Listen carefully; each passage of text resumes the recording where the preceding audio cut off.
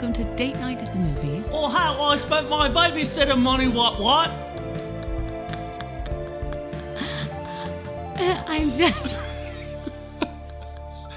I'm Jordan. Oh, man. I wasn't ready. That was the point. Spitsball. Hi, welcome to Date Night at the Movies.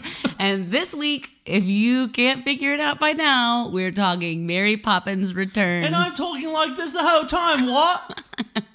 Okay, and the podcast. Good job. And we just ended the podcast.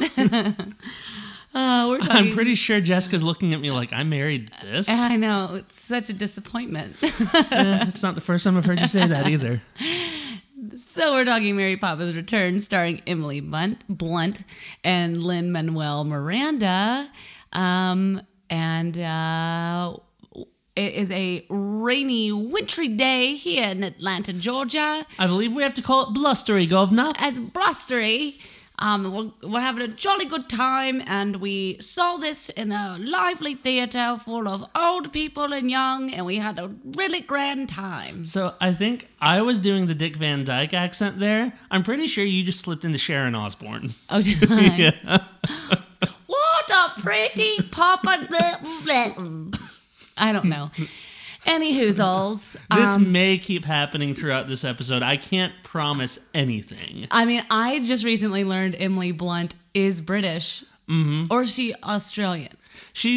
I'm pretty sure she's British. I just learned that Dick Van Dyke is not British. Shock. Right? Shock and all.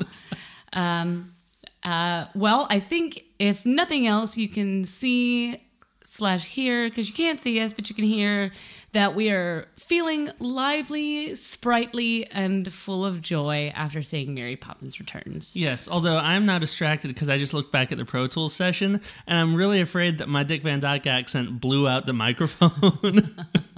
You did it kind of close, and you did it with a lot of gusto. You know what? I just went for it. Yeah. I believe they call it gumption. They do call it gumption. Yes.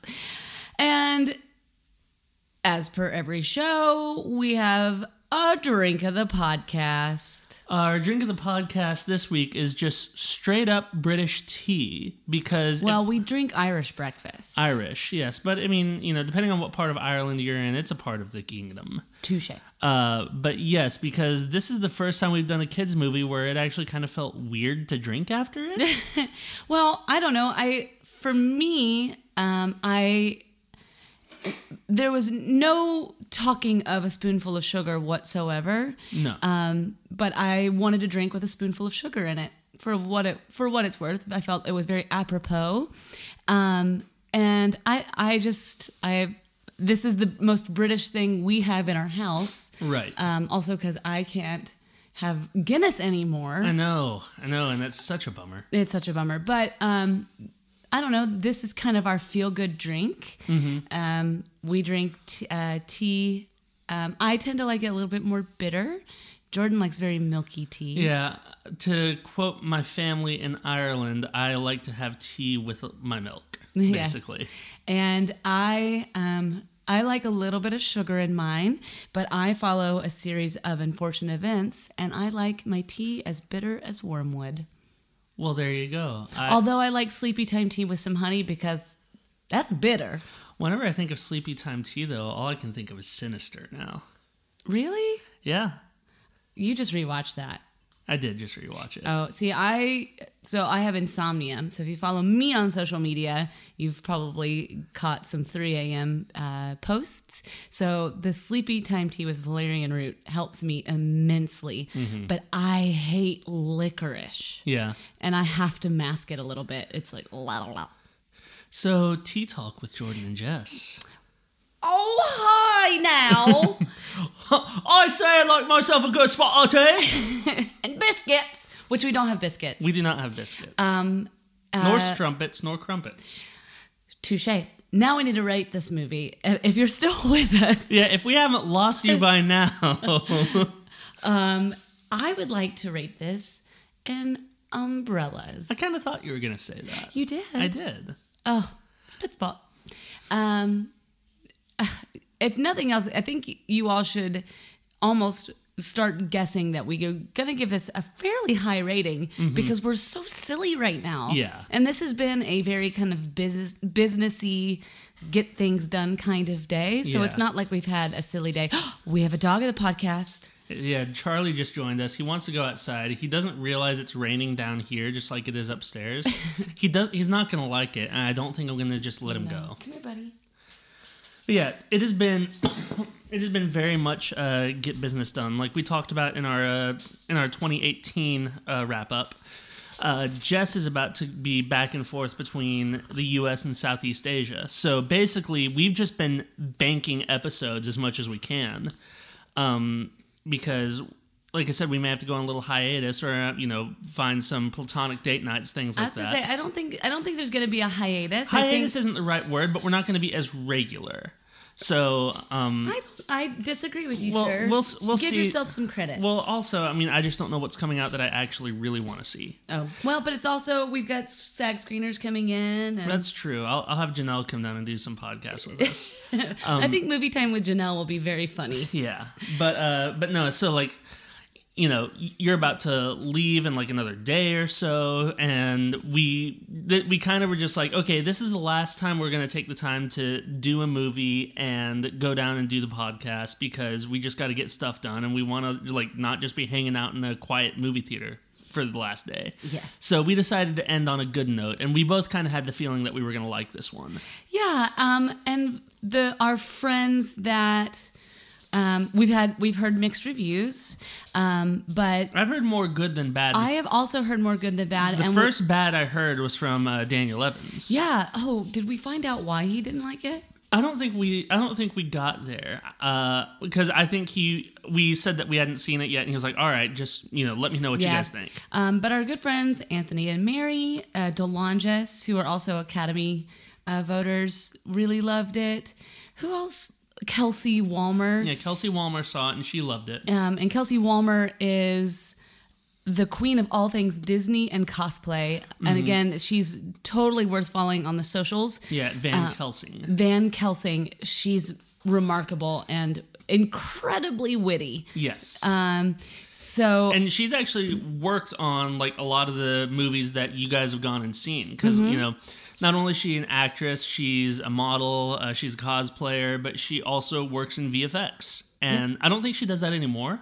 But like I know that she worked on a few Marvel movies. She was on Doctor Strange. She worked on Guardians 2, I think. I think so. She worked on Suicide Squad. She actually was a previs stand-in for Harley Quinn, I believe. Oh wow! And she also worked on Creed. I know that because she just posted something online where she said some guy tried mansplaining a movie that she actually worked on because apparently girls don't understand boxing. Heavens to Betsy. Yeah.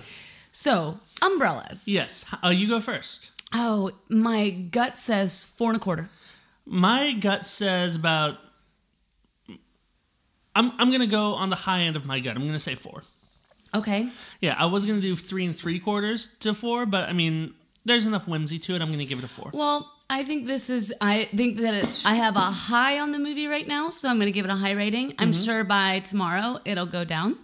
When I start thinking about this movie, but it kind of swept me away, and one of the ways that this movie prepared me for kind of an old school throw whatever you think this is going to be out the window and just let it be.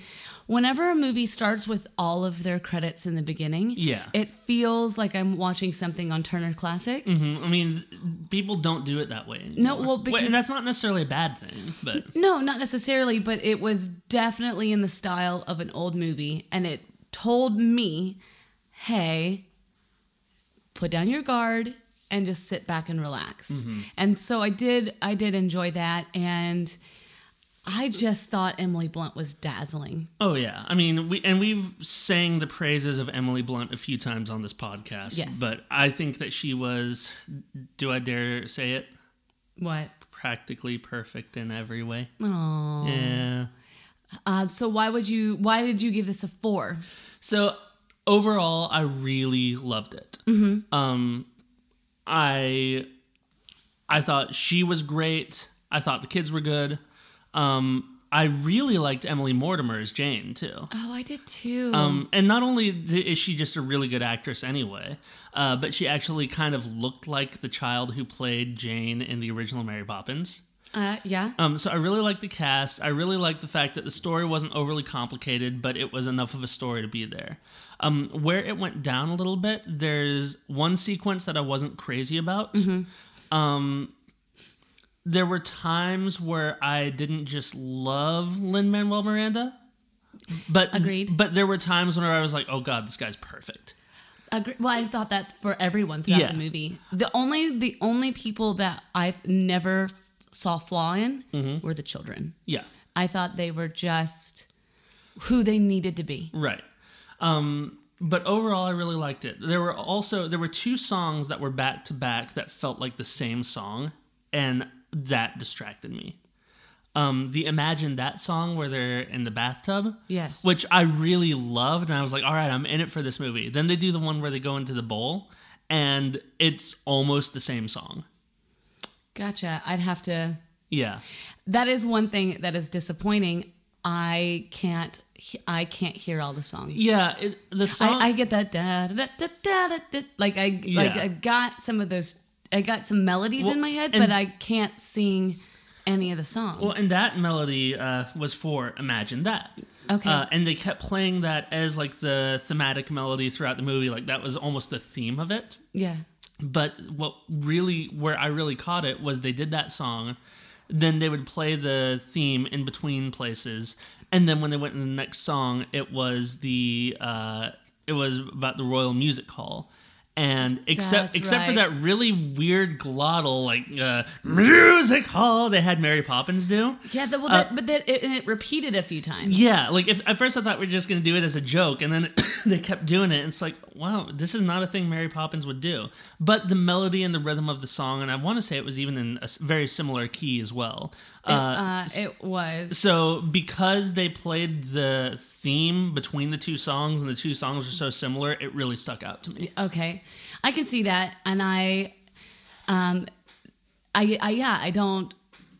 can't really sing any of the songs off the top of my head. Now, I'm curious, and it's hard to not compare it to like, Supercalifragilisticexpialidocious, right. or Feed the Birds, or because the other problem is it's hard to say, well, but I can hear all those songs of the first Mary Poppins so easily, but I also, as a 31-year-old woman, have had 31 years with this movie. So there have been 54 years between the first movie and the second one. Oh my God, and Dick Van Dyke is still alive. Right.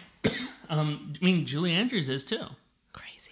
But that is officially now the longest time between sequels in film history. Oh, wow. Jane and Michael look great then. Right? But that is the thing, is that like we can compare the two all throughout, but like, we've never known life without Mary Poppins. Right. Our parents have barely known life without Mary Poppins. True. Barely. So so it's hard. It's not really fair for us to judge and be like, they're just not as memorable. Maybe they need some more time. But I will say that there weren't any songs in this movie that hit me the way some of the songs of the original did. Also, there was a part in this movie that they talk about tuppence. Uh-huh. And I wanted that melody so badly. Yeah. I wanted Feed the Birds. I wanted the melody. I didn't want them to sing it, but I wanted the melody. My heart yearned for it, and they didn't give it to me. The one that I missed the most in this movie was Chim Chim Cheree. Oh. Because I love in the original Chim Chim Cheree, that's a pretty melancholy song. Like, not melancholy, but just like very, very much like, it's at a more serious point in the movie. That's right around the time whenever in the original Dick Van Dyke is telling the children that their father does love them. He's just under immense pressure. Oh God, that moment is so wonderful. But then played with that song and that melody and like the really technicolor color of the sky and the silhouettes of the rooftops of London. And then they also play that melody when Mr. Banks is just walking through the streets after he got fired. Yeah. there wasn't a moment like that in this movie, and I wish it would have had something like that. I completely agree with you. I don't believe this movie is going to be as timeless. No. Especially whenever they shoehorned a Lin-Manuel Miranda rap in there. Yeah. Wasn't crazy about that. I wasn't crazy about that either. I will say I totally agree with you. There's a heartfelt moment where Mary Poppins is consoling the children, and that song was beautiful. And I wish I could hear it more. I wish I could remember it more. I will say I do look forward to watching this again. Absolutely, yeah. I look forward to our friends' kids being old enough to watch this with them, you know? Yeah, absolutely. I would actually like to watch the two back-to-back sometime. And I actually was thinking about kids growing up now get the wonderful joy of watching a lot of these whimsical movies and stories where these women come and save them that are like their mom and their grandma's age. So you've got Mary Poppins. Now you have Mary Poppins Returns. You've got Bedknobs and Broomsticks. And we've got Saving Mr. Banks. And these are all these women that get to save the family. I don't know. And I also feel changed in this household. We are huge Saving Mr. Banks fans. Right. With Emma Thompson, who's my favorite actress, and Tom Hanks, who can do no wrong. Right. Have I talked on this podcast about we've talked about whenever we first saw it? I believe so. I've talked about how I kind of have to remove myself from certain parts of that movie, right? Yes. Okay, yeah. But I only bring that up again to illustrate that I have a hard time watching some scenes in those movies just because of like personal PTSD, basically. But I still love that movie, and that is on regular rotation in our house. Yes, and so it was interesting to watch this movie. One, because of the standing power of why P.L. Travers wrote this, wrote Mary Poppins. Mary Poppins saves the family, saves the Banks family, and. However, I couldn't get out of the back of my mind how much P.L. Travers would have hated this movie. Oh, yeah. Oh, yeah. Well, I think we've talked about this too, but so apparently Disney wanted to do a whole series of Mary Poppins movies. I did know that. She wouldn't sign off on anymore because she hated the original. Yes, which Richard Sherman, for those of you who've probably heard us say this, we had the very huge delight of hearing Richard Sherman speak on the Disney lot. Yeah. And he was saying, he sat next to her and he did regale that like she cried throughout the movie because she hated it so much and hated Dick Van Dyke. Yeah. She hated Dick Van Dyke. She hated the Shermans. Yeah. Whenever they did the musical of Mary Poppins, the Broadway version, Cameron Mackintosh, who produced Les Mis, Miss Saigon, a lot of the Broadway musicals your cool aunt had in her car, to steal that from Jake Anthony. Oh, fair enough. Yeah. However, I must be a really cool aunt because I have those in my car. Well, I mean, we don't have kids, and all of our friends with kids are surprised at how good we are with them. So. Yeah. But Cameron Mackintosh approached her to do a Broadway version of Mary Poppins. She said, yes, nobody involved with the original one can be involved in it. There are going to be no songs, and the Shermans are not allowed to have anything to do with it. Great, yeah, we'll do that. Then he waited till she died and then renegotiated with, and she even put that in her will. Hysterical. And he renegotiated with her estate, and they were just like, money? Cool. And so that got the Broadway musical going, and that got talks going over the last 15 years to do the sequel. I don't know anything about the musical. I don't either. To me, it's a stepping stone for the sequel. Okay. I don't really know anything about it. I always assumed that they were using the same songs and everything. I don't know if they're using all the same songs, but I do know that the Shermans were even involved in it. Okay. And in this movie, Richard Sherman was still listed as the music consultant. Yes, I mean, and I felt like it was still in the family. Again, the Yeah. so you know what I think of all of a sudden? What? It's Always Sunny. Yeah. Moms are stupid. Doy. Are we going to sing that? No, we're not. Okay. Go find the episode of It's Always Sunny in Philadelphia where they put on a children's beauty pageant. Watch it. If nothing else, fast forward to you see Dee dressed in like a top hat and tails singing a song with a little girl. Yeah, you'll understand what we're talking about. least- If I wasn't so afraid of the Tipper Gore warning label, I would say let's just sing it. But I also, honestly, at this point, I just don't want to go back and make changes to the page on the podcast. Yeah, right. We keep it family friendly because we do want you people to listen to us in the car. Yeah. Wow, so I think overall we're obviously having a good experience because we're bringing in this movie reminded us of this world. Yeah. I think, and maybe I'm speaking for you here a little bit, but just listening to the way you're talking, I think I can with some authority. I think we feel after this movie the way that we hoped we would after Christopher Robin. I can see that. Mm-hmm. I can see that. Yeah. I would say, for Christopher Robin, I expected myself to be a blubbering mess. Yeah. I didn't expect that for this because Mary Poppins is heartwarming. Saving Mr. Banks, ugly cry. Mm-hmm. So I expected just to be warmed by this. And I knew, and semi-spoiler, this has a happy ending. Mm-hmm.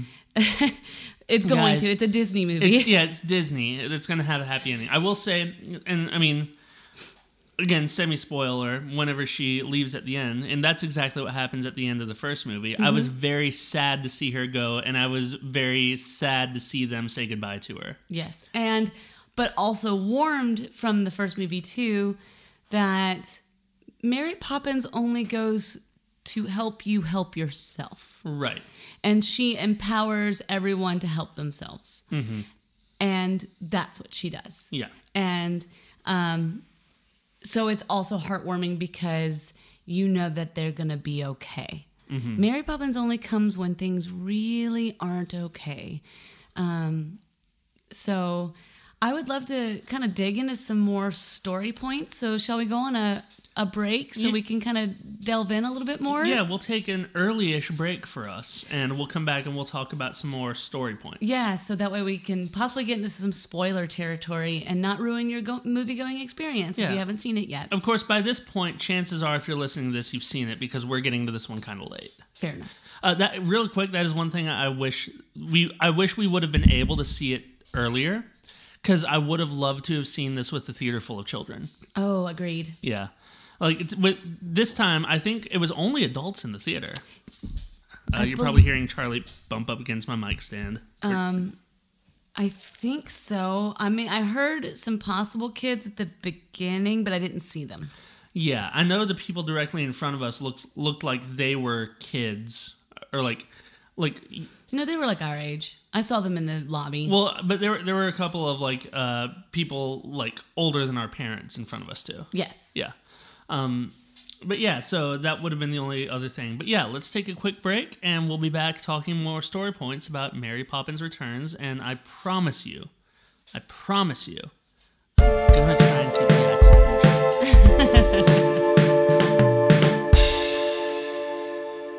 Have you ever looked at all those Insta celebrities and been like, where do you get your raw jewelry because it's gorgeous? Or where did you get that female empowerment shirt because I need one? But then you think to yourself, I don't want to go shopping because it's too selfish. What if I could tell you could get awesome apparel, awesome jewelry, and it gives back? You need to check out Rox Jewelry Shop. That's right, Rox. R-O-X. Rox Jewelry Shop has amazing jewelry, and I just got a shirt that says, those females are strong as hell. Thank you, Kimmy Schmidt. You can check out Rox Jewelry Shop online, and with code Date Night, you'll get 15% off. So head on over to Rox, ROX, jewelryshop.com, code Date Night for 15% off. And welcome back. We are talking Mary Poppins Returns. And I'm keeping my promise. I am speaking in my normal voice. I made no such promises. Well, you're at least a little off the Sharon Osbourne accent now. Oh, yeah. I mean, I'm just kind of going willy-nilly, so... Yeah, I don't think either of us are really, like, going through the acting books on this one. No, I'm definitely not following all of my training. Sorry, everybody. We have a second dog of the podcast cautiously coming down to the studio. Very cautiously. Yeah. We are on Mary Poppins Returns, and I think it has made us so silly because I think we needed a movie win because I think we saw Holmes and Watson, which was meh. And I think you're being kind by calling it meh. And then we saw Mandy, which blew our minds. My mind grapes are tired still from that movie. Yeah, but that was a good experience. It was a good experience. The fact that we were just like we would be better at it, like if we were writing for a newspaper, writing a review. So I will say though, after we watched that, and I was doing all of my IMDbing, Wikipediaing on Mandy, I came across the review at RogerEbert.com, and obviously Roger Ebert isn't reviewing movies anymore. Mm-hmm. But the person who was reviewing that gave it 3.5 stars, and he started off by saying, "I don't know how to review this movie." Okay, then we're off the hook. Yeah. So I think it was so much fun to have Joy, and I read a review on the way home that said this movie was it was like 50% remake, 50% something sequel. else sequel, 50% sequel, 50% remake, 100% moment of joy. Yeah. And I couldn't agree more. This was definitely, it had its remake moments. Mm-hmm. It was definitely a sequel. I mean, I think that we as a culture should be at the point now where we stop bashing on sequels for feeling like remakes, because that's just where the zeitgeist is now. I genuinely think that everybody would be happier if we just accept that that's the way it is and move on, you know? Yeah, I can see that. But also, this is a movie that is 50 years removed from its original. Mm-hmm. This felt like, to me, as opposed to a true sequel, which follows every couple of years, right? Mm-hmm. That's what we know about sequels. However, because like Crimes of Grindelwald was not a remake at all of Fantastic Beasts, for example. Right. It could have stood to be a little more of a remake of Fantastic Beasts. Perhaps. TBD, need to see the next movie. Right. This, however, felt to me like Star Wars, The Force Awakens. Mm-hmm. We, as an audience, needed those reminders and needed those wins as an audience. And I think producers have learned a really good lesson that if you're that far removed from the original, you need to give some callbacks, because otherwise we yearn for it. We want to see it on the big screen. So I think producers, as opposed to it being part of the zeitgeist, I would say that it's actually a really smart move for sequels that have extended length in between them. Right, because even with Star Wars, technically there was, 32 years between Return of the Jedi and the sequel, even though there have been other Star Wars movies between then. But as far as a sequel goes, right. These are true sequels. Mm-hmm. And I think more importantly, producers have now learned what a true failure will do to fans. Right. And I don't blame them for playing it safe. No, especially with a movie like this, because which is, how do you take a risk? Yeah. I mean, really? I mean, with a movie like the original Mary Poppins, you're not watching that necessarily to be intellectually challenged. You're watching that to be emotionally reaffirmed. Yeah. And that doesn't take an insane amount of intellectualism to do that. So with the sequel, you want something that's still going to emotionally reaffirm people. And I think that to do that, it's like, just don't overthink it. And they even have a line like that in the movie where, they're like, "What's wrong with father?" She says, "Some people just think too much." Yeah. And I think that that's the approach they took with this movie, and I think it was good. Now, since we're kind of in spoiler territory here, can I talk about the scene that I wasn't crazy about? Well, yes. I was going to suggest, why don't we say our favorite number first? Okay. You go first, if you don't mind. I think my favorite number was with all the lamp post lighting fellers. That one was really good. I really liked it. It reminded me of Step in Time. It was definitely the step in time of this movie. It was the step in time of this movie, and I thought the choreography was just lovely. I really had such a good time. I just had a really good time in it, and so that I think was my favorite. The Imagine This was also very, very fun. I know because you mentioned that already. Well, that was actually what I was going to say was mine. Oh, is it your favorite? Yeah, I like the song, and I like the fact that it set it up as the theme for the movie. I thought Emily Blunt was just lovely in that scene. Yeah. I also liked the visuals of it. Now, to start off, when they first, because basically they go into the bathtub and then they just kind of keep going, and then like they end up in this underwater area.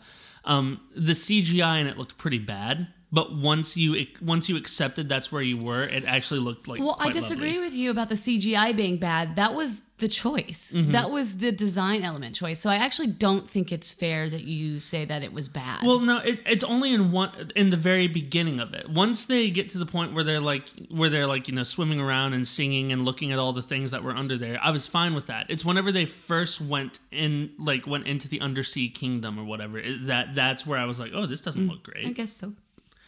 I am looking through here because you mentioned the lamplighter scene. Mm-hmm. I'm trying to figure out if that was Bruno Mars.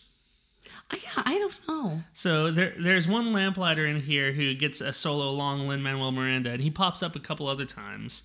And I am fairly certain that it was Bruno Mars. I didn't catch it in the credits. So that's what I'm looking up I right also now. forgot to look while we were watching the credits. It's not listed in his IMDb. So it was not him. Yeah, but I can't find who it was. I don't know, but he was lovely. Mm-hmm. And to quote Jordan, I'm so glad BMX bikers have stayed relevant. Yeah, they definitely have some very obvious BMX biker plants in this movie too. But I dug it. I thought it was. I'm game for it. That sounds cynical, but it's not. Yeah, you know? and I also there's a callback in that scene where they're like, Mary Poppins, get in here. Mm-hmm. And she does, and they have a very kind of like Mary Poppins choreography. Yeah. I thought the choreography for this movie was just great. So you know what's crazy? What? Rob Marshall directed, wrote, produced, and choreographed this movie. That's crazy. Now, I will, to give it some credit where credit is due, Mm-hmm. there was like, it was choreographed, it was him and someone else. Right, he didn't do it all by himself. And then there was like 2 assistant choreographers. So there was a big choreography team, to give credit where credit is due. Absolutely. However, well, if he's listed as the lead choreographer, that means he had the thought and the threshold for this. I look at it kind of like whenever you've directed a movie, even though there have been movies that you've directed where somebody else was like the stunt coordinator on, me being on set watching you do things, you're still basically acting as stunt choreographer, stunt coordinator. I can't help it. Right. But what I'm saying is that, you have other people who are there helping you accomplish that, and you always give credit where credit is due, and most of the time you're even uncredit yourself as the stunt coordinator. Well, but for Chow Chu Totalin, I wasn't. Right, but you were also really hands-on with that. So what I'm saying is that there's always a team of people who makes that happen. But it would have been easy for him to just be like, I want it to look like this, and then somebody bring it back. Yeah. Yeah. No, that means he totally had a hand in what that was, and I think I thought it was stunning. Yeah. All right, now you can talk about what you don't like. The Mary Poppins burlesque show. Yeah. So they go into a painting on a bowl where they have Mark Addy as the horse and Chris O'Dowd as the Irish setter. I loved them. I know, it was great. And then they go into the music hall, and they get Mary Poppins on stage, and she starts off on the song, and she goes behind one of those 3-paneled changing things, and she's actually behind a book. Right, but it's decorated as a book, but it is a 3-paneled changing screen. Yes. And you can only see her from the neck up, and then she like takes the cane that's on there off of it, and then like I was wondering, where is this thing going? But then instead of her like going down and then coming back up, she's changed. They lift it up, and she's already changed behind. She looks there. like Catherine Zeta-Jones in Chicago. Well, and that's exactly where I'm going. Mary Poppins is showing a lot of leg for a Mary Poppins movie. She's singing with a Cockney accent, which is just really weird to me. But it's like, oh yeah, this is Rob Marshall, because it is 9, it is Chicago, and it is one of those scenes. You know, it is a filmed Broadway scene, basically. Yes. And like, it was good, don't get me wrong, and of course Emily Blunt is great in it, but it was weird being like, all right, sexy Mary Poppins, let's see where this goes. Yeah, there was quite a few hip thrusts. You know, like total hip thrust, like, you know, look at my crotch, you Yeah. know? Like, it was very much like Catherine Zeta-Jones in Chicago. And you are never going to hear me complain about Catherine Zeta-Jones in Chicago. It's just weird because I kind of thought that we, like, stumbled into deviant art a little bit. We were getting into, like, Mary Poppins fantasies. And, like, okay, now that you put it that way. I'll get into it, but you have to know that I still find it weird. Oh, you put it that way. No, but the whole time I kept waiting for it to go there because it's like that's almost what they were building up to. If it were just the changing thing and then they moved on, it would have been fine. Yeah. If they hadn't had her sing in Cockney, because that was already bringing me out of the character itself, it didn't feel like it was Mary Poppins. But then she comes out and she's wearing the, you know, petticoat that is not leaving too terribly much to the imagination, especially for 1935 England. Yeah. And she's got like the fishnet stockings on and the hip thrust, and it kept building it up. I'm like, okay, where else is it going from here? And then it leads into they're like, well, we have Lin-Manuel Miranda here, let's have him rap. They have it's not, and it's a Hamilton moment. Yeah. It's very specifically a Hamilton moment. However, one thing I will say about the Hamilton moment, I've been listening to that soundtrack, and I'm over it right now. Yeah. But then I thought to myself, because he went into it, and I was like, oh my gosh, it's like a 4/4 beat. I didn't want the 4/4 beat because it's not a true rap. Right. No, it's not like straight up Hamilton rap, and they don't go into hip hop backing track on it, but it's more just incredibly fast spoken word, which I guess you could call in a musical moment a rap. Sure.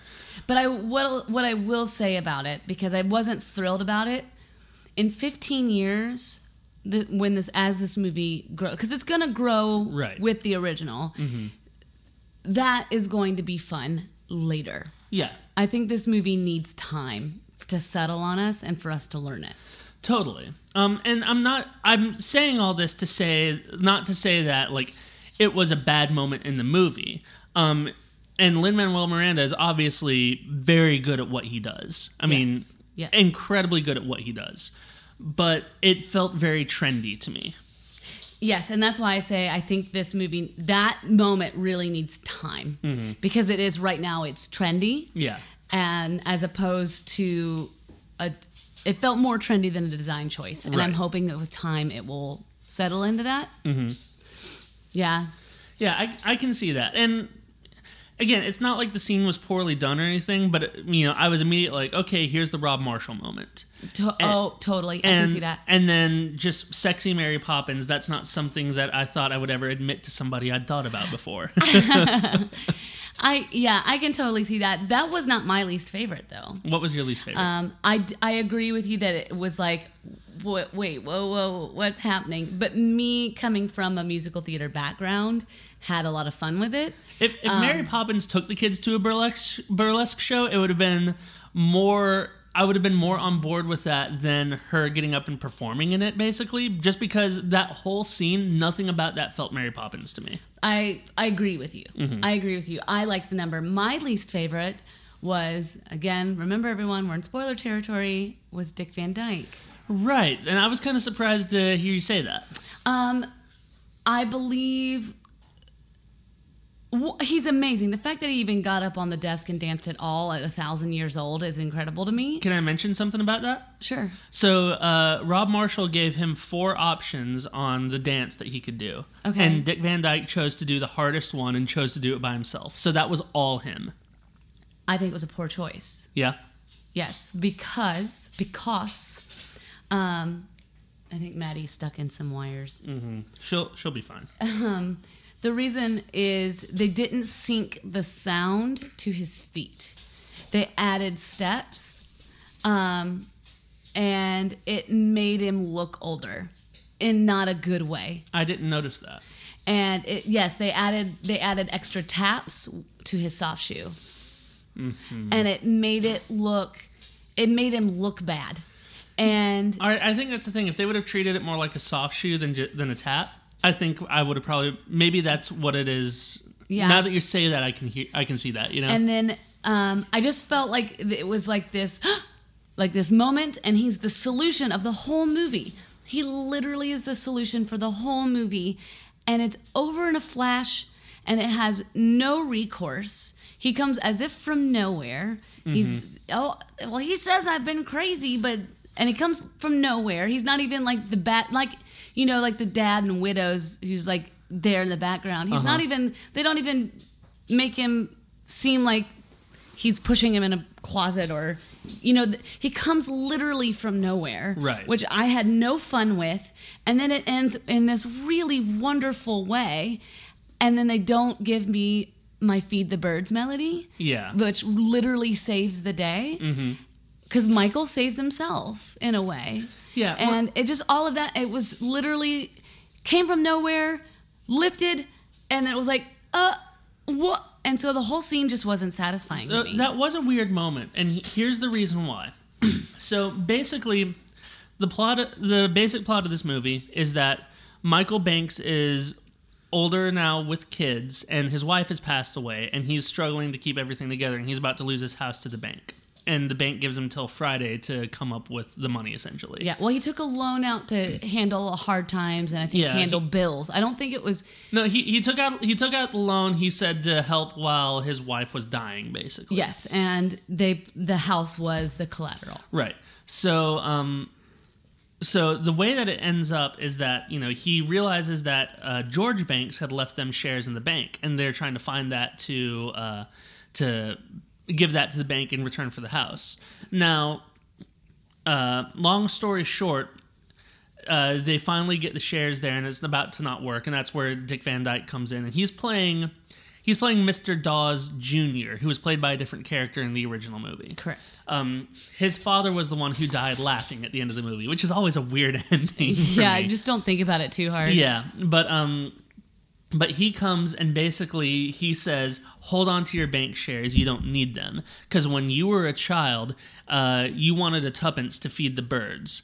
And instead you gave it to your father and he gave it to us. After some careful investing, you have enough money from that one tuppence to pay off your loan. Right. Which is a great way to end this movie. What's weird about that, though, is that that's portrayed as a traumatic moment in the original movie.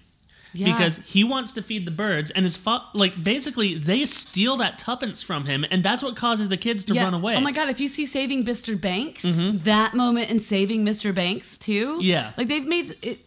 That moment in the history of these movies is traumatic. Yeah.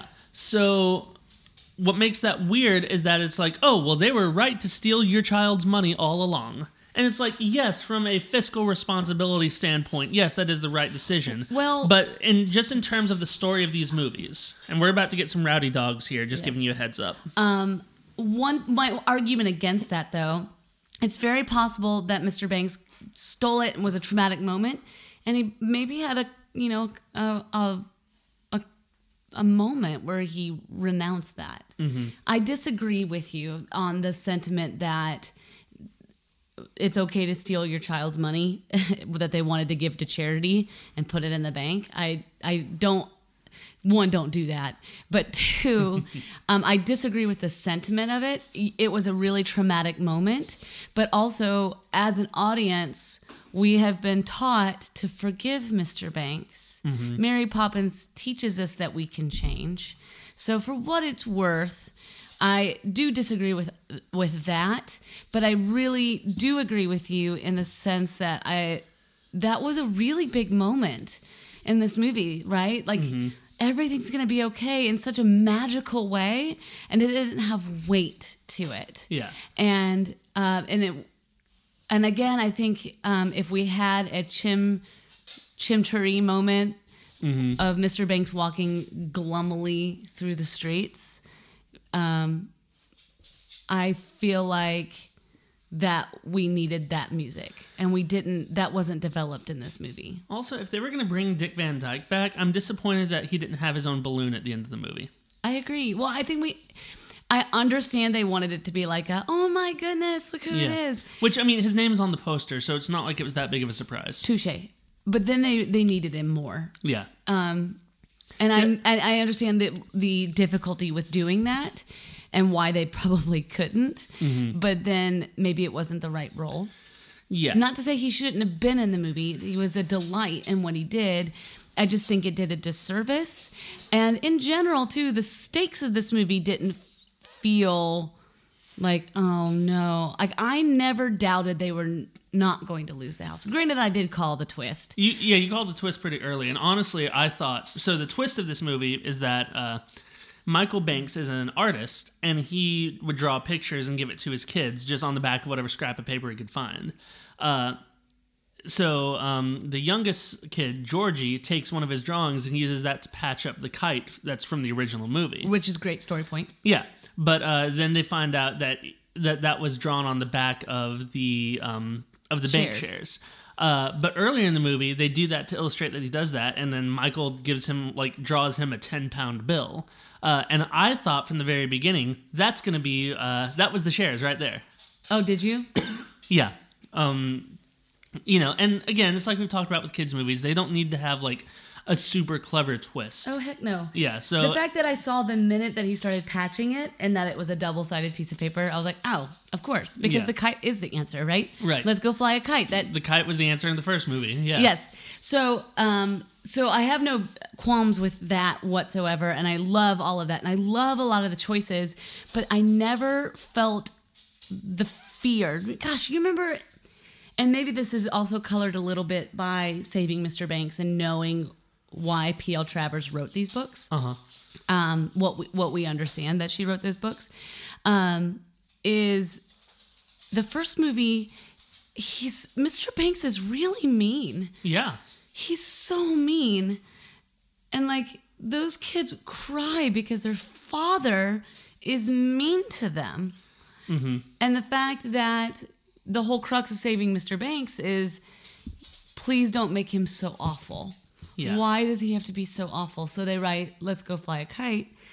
And this movie never has something awful. And not that we need it, but I never felt like, oh no. Yeah. Oh no, please. Please. I never felt yearning of, please fix it. Please fix it. And I did miss that. What I will say is that I thought they did a good job of showing that Michael had actually learned from the original movie, and like he was very true. Actively trying to be a better dad than his dad was. He was a lovely dad. Yeah, he kept screwing up, but I wouldn't even call him screwing up. The kids did cause quite the ruckus in the bank and almost lost him his job. So that he did respond in a way that a parent probably should respond. Right. He also responds in the way when they respond with their honesty. Yeah. Of why they didn't lie to him. Mm-hmm. So that was a beautiful moment, but I never felt, and maybe that is it. Maybe it is we need to learn.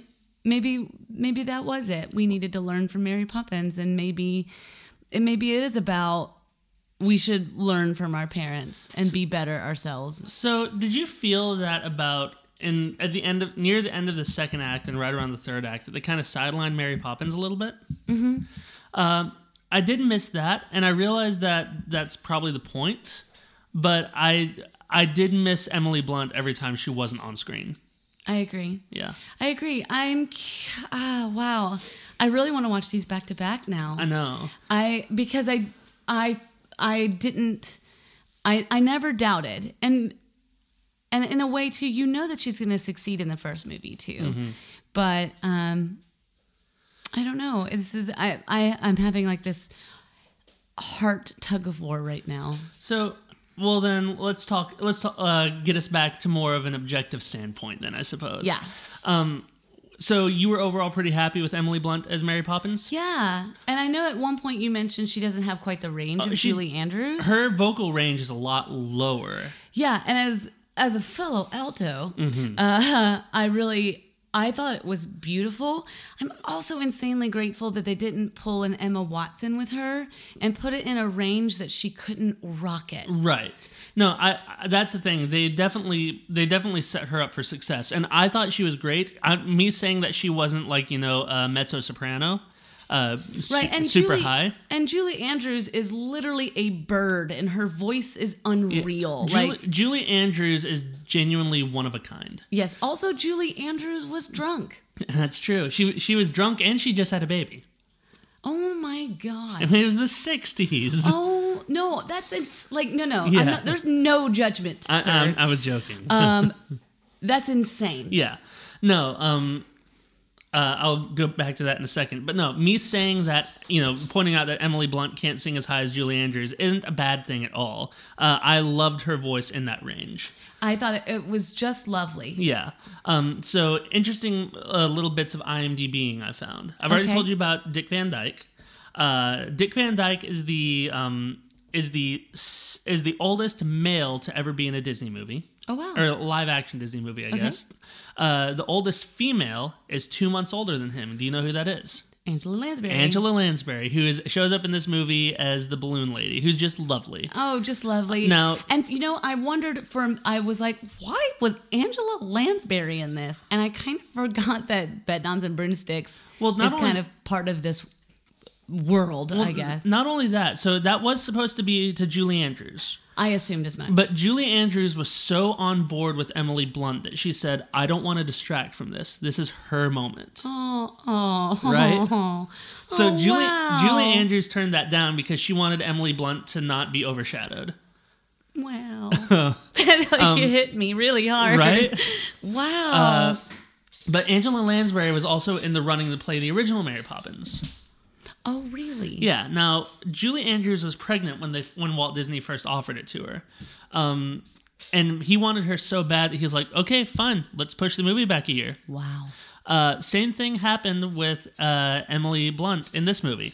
She was pregnant when they offered it to her, and she turned it down because she was pregnant, and Disney said, that's okay, we're going to wait. Wow. Yeah. Wow. That was meant to be. Yeah. Let's see, She also just... they look alike. Yeah. Like, there was never in my mind that this was Mary Poppins. I kept looking for it to be Emily Blunt, and I kept having a hard time pointing it out as Emily Blunt. Now, and she definitely had her little spin on it. Yes, she did. Was a little bit more sassy than the original. Yeah. But it's also 2019, I'm proud of myself. I remembered it's 2019 right now. That's right. But this movie was made in 17 and 18. So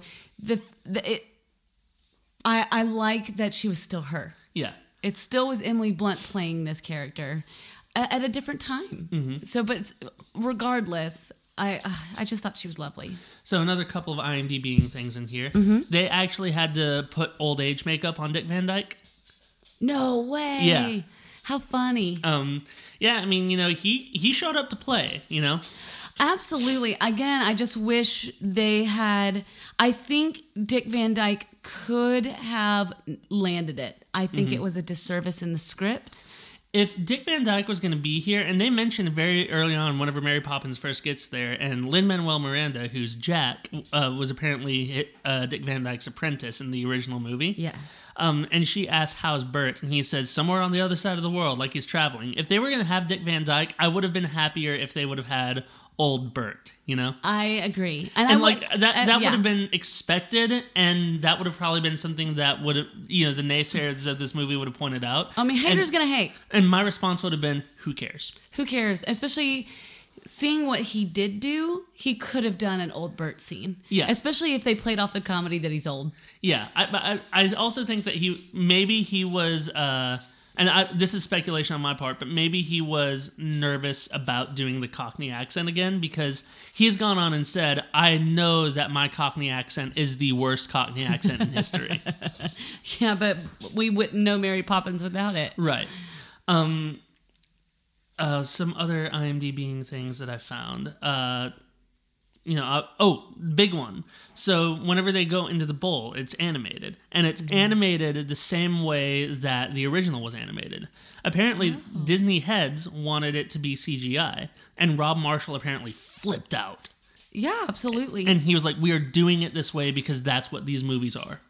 Oh, absolutely. It would have been totally wrong. Mm-hmm. Good on him. Yeah. I will say the sound design of the bowl was my favorite. That was pretty cool. Them walking on the ceramic was stunning sound design. Oh, yeah. And it was and Foley. It was great. Yeah. And that was very clearly Foleyed because it had each footstep was unique. Right. It was really beautifully done. Yeah, no, I loved it, and the technical aspects of this movie were just fantastic. Agreed. Like you said, the lamplighter scene, that was kind of the step in time of this movie. It was beautifully choreographed. Even though I kind of dogged on Lin-Manuel Miranda a little bit, I do want to say that whenever I thought he was great, I thought he was great. I agreed. I liked him and Emily Mortimer together as well. Madison is jumping up into Jessica's lap right now, so if you hear... That's that.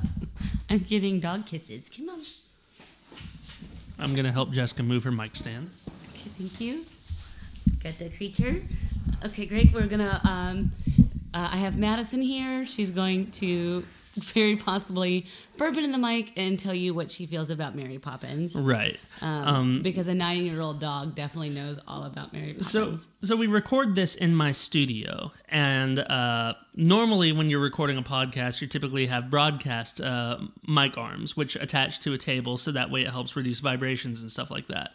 I don't have room in my studio for a dedicated table, so we just have them set on mic stands, and since we let our dogs come down here, who knows what's going to happen, you know? I mean, we've made this podcast informal because this is how we talk as a family. Yeah. I mean, if Geek and Sundry ever wants to pay us to go do a weekly podcast, I mean, we'll do it. Yeah. But. I will say, exciting news in the Date Night of the Movies household is we are expanding the studio. Yes, we are. And that's going to start very soon. So it's going to be interesting. We're repurposing one of our guest rooms as the studio in the meantime. Yes, and the studio is going to gain what? How many square feet you think? I'm not sure. We're basically right now we have the studio in half of a finished basement. And then the other half we're going to finish out, and we're going to leave a little bit of a wall in there. Yes, and what else is going in there? We are doing a dedicated vocal booth in there. Yes, so we're going to sound better eventually. Yeah. But you're gonna miss the adventure. I do have a Pibble in my laugh right now. In fact, I'm going to take a picture of said Pibble. So that way Jessica can add it on to social media later. So, I don't know. I feel like we're going to start talking in circles here shortly. And I think just overall, we enjoyed this movie. We did. And I think that this movie, I don't see it as the classic the original was, but I really do see a lot of young people loving this movie. I think this one has staying power at the very least. I think it has staying power, and I think it's going to be really fun in the future to watch these back to back. I do too. And I really hope when they release this movie that Disney opens the vault. Yeah. Disney has kind of stopped doing like as clamped down of a vault as they used to. Yeah, but it's really, really hard to find them. Well, what they do now is like they're easier to find. We also just like basically we would go to Amoeba Music in LA to buy movies. Here we just don't go to Best Buy that often, you know. But what Disney does now is they have them more readily available, but you're still paying like $40 for the DVD. It's just so silly. Yeah. But I would love it if they did a co-release of this. Yeah, one night we should do a trilogy of Mary Poppins Returns, and Saving Mr. Banks. Oh, mercy. I will be a puddle of nothingness I afterwards. mean, we'll record it the next day. I'll be a puddle of nothingness. I will be a sorry sap sob. Mm-hmm. Well, yeah, I think you're right. We're kind of going to start talking in circles. Overall, I really liked this movie. I thought the music was good. It was done by, I can't remember who was the co-lyricist on it, but the songs and the score was done by Mark Shaman, who he's great, and he's a great musical writer too. I want to say he was Streisand's accompanist. Okay. I could be wrong on that, but he also wrote the music for like the South Park movie, which the songs in that, for being as crude and vulgar as they are, like the songs and the structure are borderline Disney level, Yeah. And he's done a lot of great scores. He works with Rob Reiner a lot, so he did. He didn't do like Princess Bride, but he did like A Few Good Men and American President, things like that. You know what we do need to talk about? What's that? And I feel silly. You said Barbara, and it made me think of Meryl. Yeah, Meryl Streep is in this movie, which makes sense because it's Rob Marshall, and she just did Into the Woods with him. Yep. Yeah. She was great. I think she was doing her Sophie's Choice accent. Maybe. But like a cartoony version of it? I thought it was funny when he goes, "Where are you supposed to be from?" She's like, "I don't know." Yeah. And I thought it was very silly. Man, I will say I loved her choreography. It was crazy. Yeah. Now, in that scene, though, so basically her scene, her house gets flipped upside down. She just has to put up with it till the next day. And Mary Poppins helps her see things from a different angle. Which I love. Yeah. And as someone who does handstands every single day and does a lot of inversions, and a lot of times it's to see the world in a different light. So I do appreciate that. The wire work in this whole movie is great. Yeah. It was 100% shot on a soundstage because there's so much wire work in this movie. Yeah. And the dancers are like cirque acrobats. It's insane. But I will say, the bowl never gets fixed in this movie. Right. So now, before we get there, you actually interrupted me like kind of mid-thought. Oh, I'm sorry. Oh, it's okay. So that scene does something that musicals do that do kind of drive me up the wall, though. What's that? Where they do the song and they end the song right here, and they all lay back. It's like, it just gets me. I can't handle it, and I like.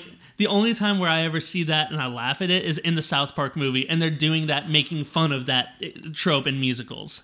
So I will say that it did that, and that was the only part in the movie where I just rolled my eyes. Because again, like, there's this subconscious part of me that was on board for Sexy Mary Poppins, but that was the scene, that was the shot that got me. Well, when I was thinking about like my favorite moments and least favorite moments, I really wasn't sure how I felt about this scene, really and truly. But it was really fun.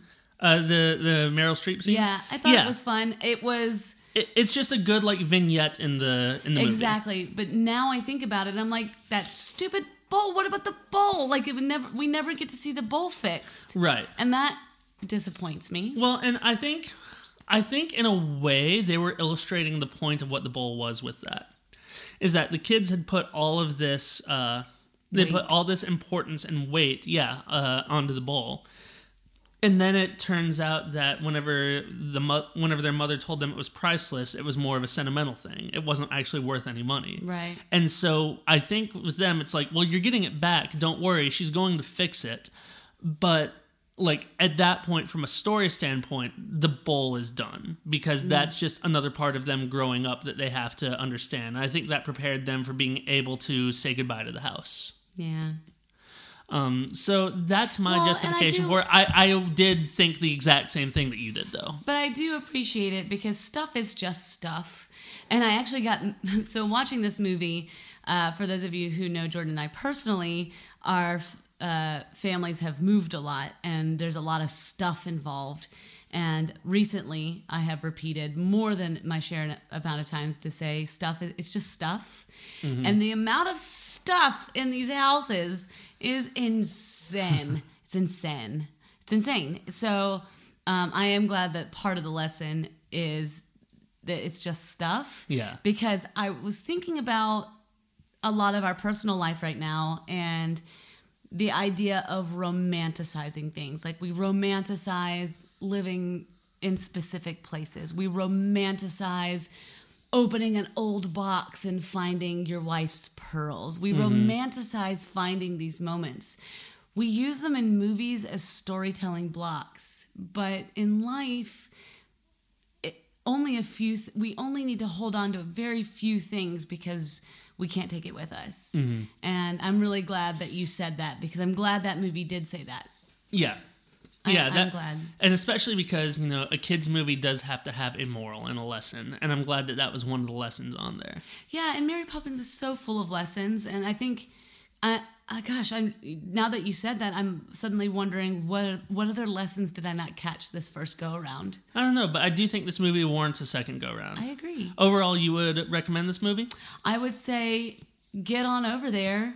Now, if you're a sorry sport cynic who doesn't like velvety hippos in your lap, don't go see this movie. Now, I tend to be a cynic, but I do love me a good velvety hippo in my lap. No, and we've even had some feedback from people saying that, especially like on the kids' movies, that we might be overanalyzing them or be overly critical on it. And that's true. That's just who we are. Yes. But more so than Jessica, I am very much a cynic.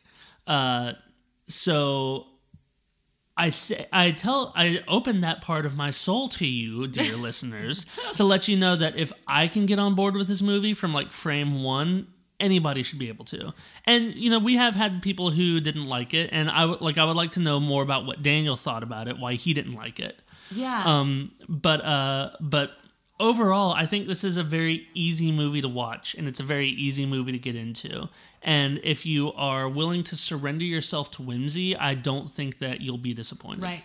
If you are expecting Mary Poppins to come rescue an American family, because that is her trope, that is her job, and you think it's going to be a different storyline because that's what you think it should be, you won't enjoy this movie. Yeah. But if you are along for the ride for the 50% remake, 50% sequel, and you're okay with letting yourself let go, and it's not Julie Andrews, it's not Dick Van Dyke. These are new songs. It's a different story. Yeah. And I love, Jordan, that you brought that maybe Michael did learn from his dad. Yeah.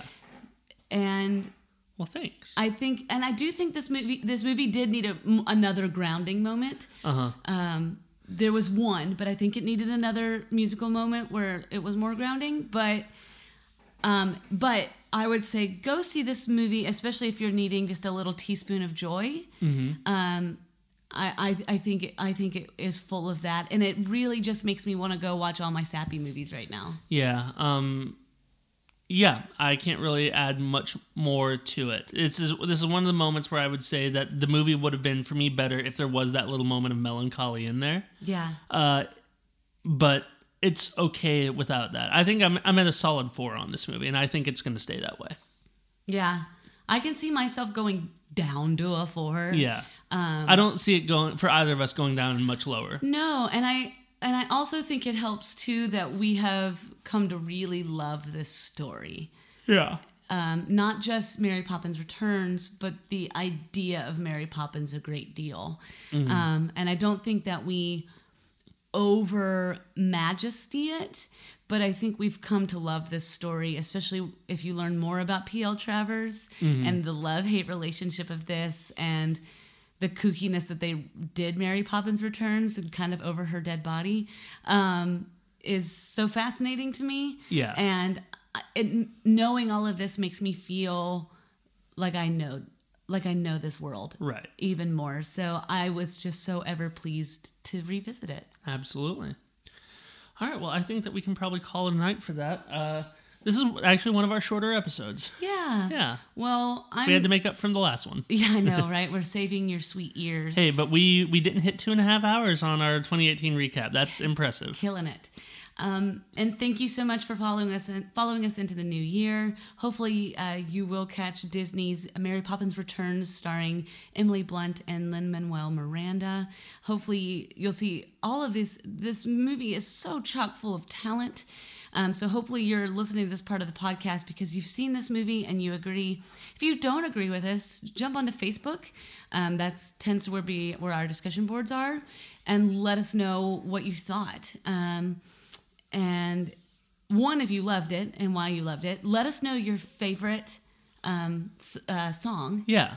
Let us know your favorite number. We would love to hear from you. But also, if you didn't like it, I really want to know why. Yeah. I mean, because I could understand somebody not liking this movie, but I don't understand the reasons why. So if you didn't like it, I actually do want to hear, just so I can clarify, get my own clarification. Yeah, on it. because I wasn't. To me, reading some of the bad reviews of this movie mainly came from people being like, "I thought it should be this way."